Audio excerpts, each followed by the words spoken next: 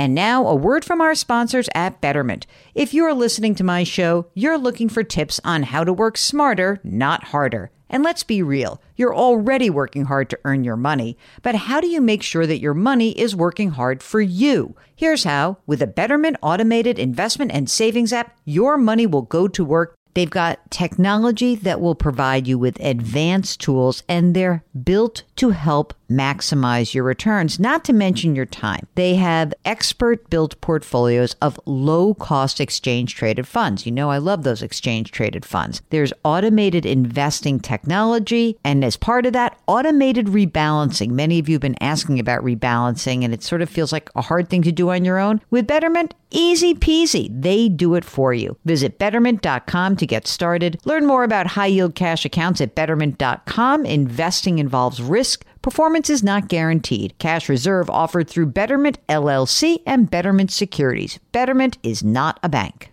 With Fidelity Wealth Management, a dedicated advisor can work with you on a comprehensive plan to help you reach your wealth's full potential. Plus, you'll have access to specialists in estate planning strategies. So you're not just growing and protecting your wealth, you're sharing it. More at fidelity.com/wealth. Investment minimums apply. Fidelity Brokerage Services, LLC, member NYSE, SIPC. Welcome to the Jill on Money podcast. It's Thursday, December 2nd, and we are here to take maybe some of the anxiety that you might be feeling about your money. I feel like people are very anxious lately, Mark, and it's so weird to me. Like, I did a bunch of radio hits on Monday, right? And that was after the Friday after Thanksgiving, and the markets went down by 2.5% or something. And I went on, I do 18 live radio hits every single Monday with markets all around the country for CBS Radio. And Mark, I kept saying to people, well, the market's still up 22%. That was coming into the session on Monday. And everyone seems shocked. It was like, what? It is? I just want to point this out. We're in a 3-year run for the stock market that is incredible. In 2019, the S&P 500 closed just a hair under 29% higher in 2019. Last year, when the blank was hitting the fan, the S&P 500 was up 16% on the year. And now we're talking about a more than 20% return, or 20-ish% return. I mean, I don't know how much more you guys want. It's crazy, right? And it's so interesting to me because it is one of those things where if you're not paying attention, if you don't know, you get wigged out by the down days. And yet we've had a lot of up days, guys. Let's take a deep breath. Can you do that? Okay, let's get to the questions. If you've got a financial question, shoot us a note. Go to jillonmoney.com, and click the contact button. Let's bang out some emails today. This is from Sarah, who writes, "Hi, Jill and Mark. Good idea or bad idea? I'm thinking about buying Series I bonds.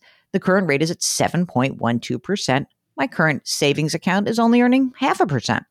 I'm thinking about keeping my 6-month emergency fund in the savings account until the money has been in the Series I bonds for at least a year, at which point I can take the money out if I have an emergency, and the penalty would be 3 months of interest, which I can live with.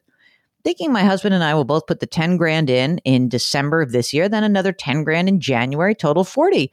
If interest rates continue to be good, I would consider doing this each year. What do you think? Mark, what do you think?" I'm for it also. They've got a bunch of moolah in traditional retirement accounts. She's trying to convince her husband to put the new contributions into the Roth. She's 45, he's 53. They got $2.4 million in traditional. Maybe you're in a very, very, very high tax bracket, but husband of Sarah, let's go. Come on now. I think that you can let's do a little Roth. David writes, oh wait, I had to do what does people say? I talk too fast. I go from one to the next. Let me do a breath. Ready? There we go. David writes, what are my options in getting short-term financing to purchase a new home and then sell my current home? Okay, here's what David wants to do. Wants to buy a new home for $350,000. He wants to get the stuff moved from his current home, then complete some repairs over the next 1 to 3 months. Then he'd sell his current home, which he owns outright, and he'd net $250,000 after fees, and then use that to pay off or pay down the new home. Without going into a lot of personal life detail, which, essentially is what I need, David goes on to write, I do have about $2.5 million in investments that could cover the cost of the new home, but I need to draw on the funds for living expenses and would rather not take the capital gains right now. I've been unemployed for 4 years. I recently started receiving $30,000 a year of Social Security disability. I don't think I qualify for a traditional 20% down mortgage of $280,000. Here we go. I also own a second property. It's worth $500,000. I could, for example, take out a HELOC on some of the money, but again, I suspect I'd have trouble originating the loan showing only $30,000 of guaranteed income. Is a bridge loan what I need? Some other product? How do I shop for it? What? Blah, blah, blah, blah, blah. Okay. So here's the thing. I think get the stuff moved out from your current home and complete whatever the repairs you need to make for the 1 to 3 months. And if that means you rent something short term or what have you, like even if you bought a new home, would you actually be able to move into it right away? I don't know if this makes a lot of sense. Let's go with his plan for a second.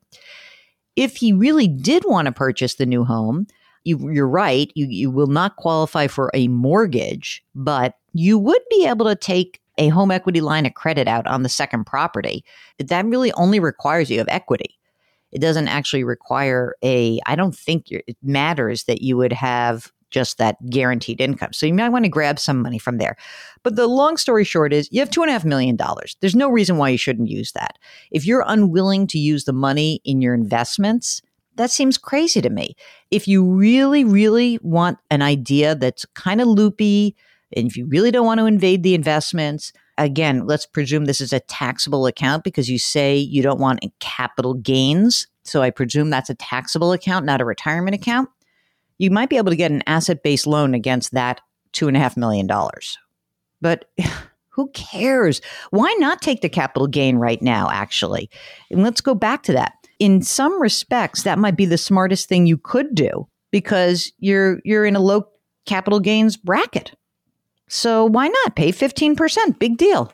0 or 15%, not knowing because I'm sort of thinking that maybe that other money that he has in the investment account pops him up into the 15% bracket. But, listen, gang, if you're looking at a 15% capital gains rate, I don't know why you wouldn't pay that. That's what I would do. Emily writes that she wants to better understand how to optimize her health savings account, her HSA. And she says, I searched your site. I found a podcast from 2018 that touched on this, but I have some additional questions.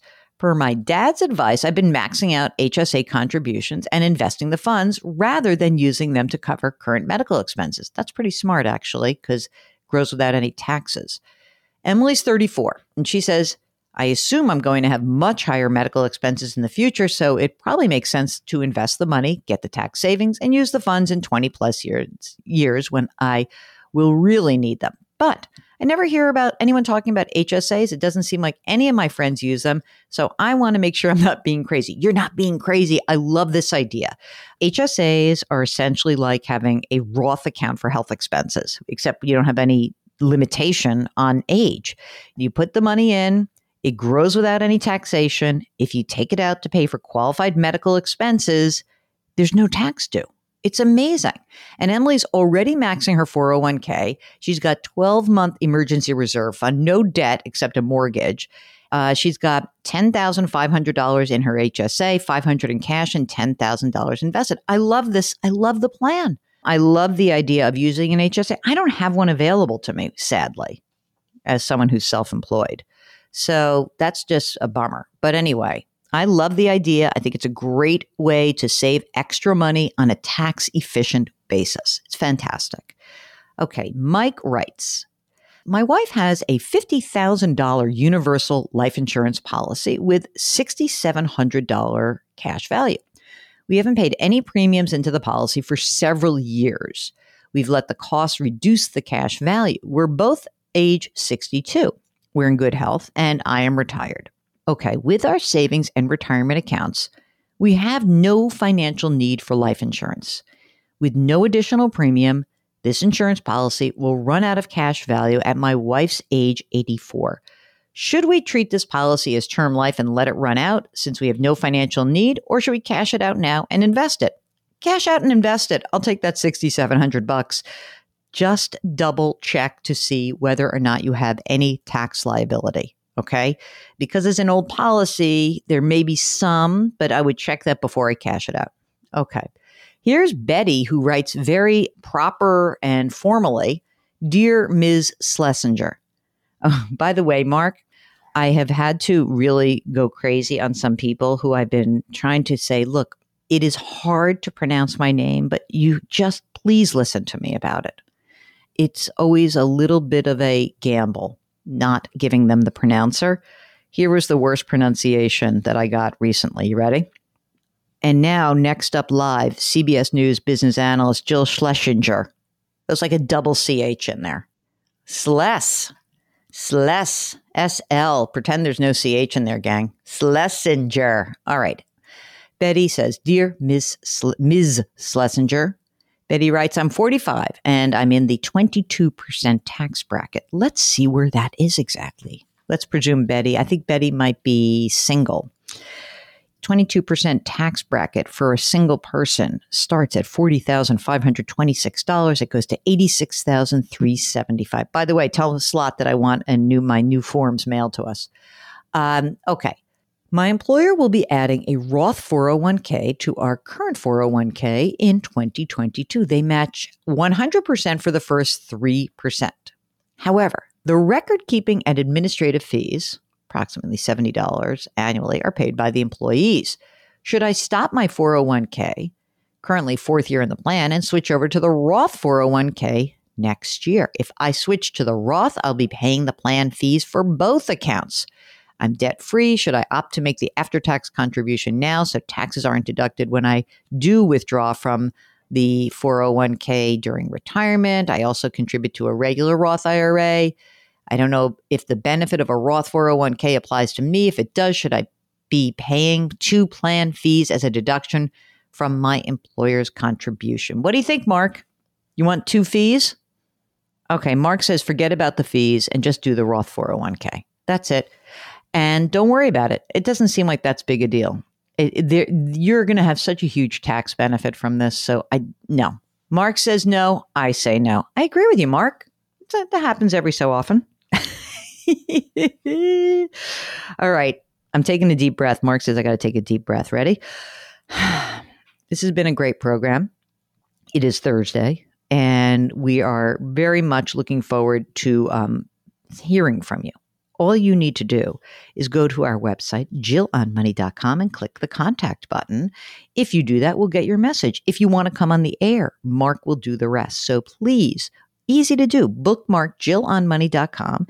And while you're there, you can subscribe to our free weekly newsletter. Now, it seems to me, Mark, that considering that we have, 600,000 or 700,000 people downloads in a given month, maybe we have more. I don't even know where we are at this point.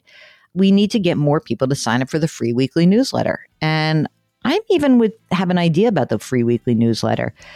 I think we should have guest contributors to it. What do you think? I don't know. Maybe people who are guests, maybe Goodman, maybe Brent Weiss, maybe Slot, maybe, just adding people in who just want to write a little something and have something in there, like a little special for Jill on Money listeners. I don't know. I kind of dig it. What do you think? Okay. So who else can we put in? Maybe we should put in some peeps. I don't know. I'm thinking about it. Okay. That's it. That's the program. I got to stop now. It's too much. Thank you so much for listening. Please, please, please do something nice for someone else today. Grit, growth, grace. We'll talk to you tomorrow.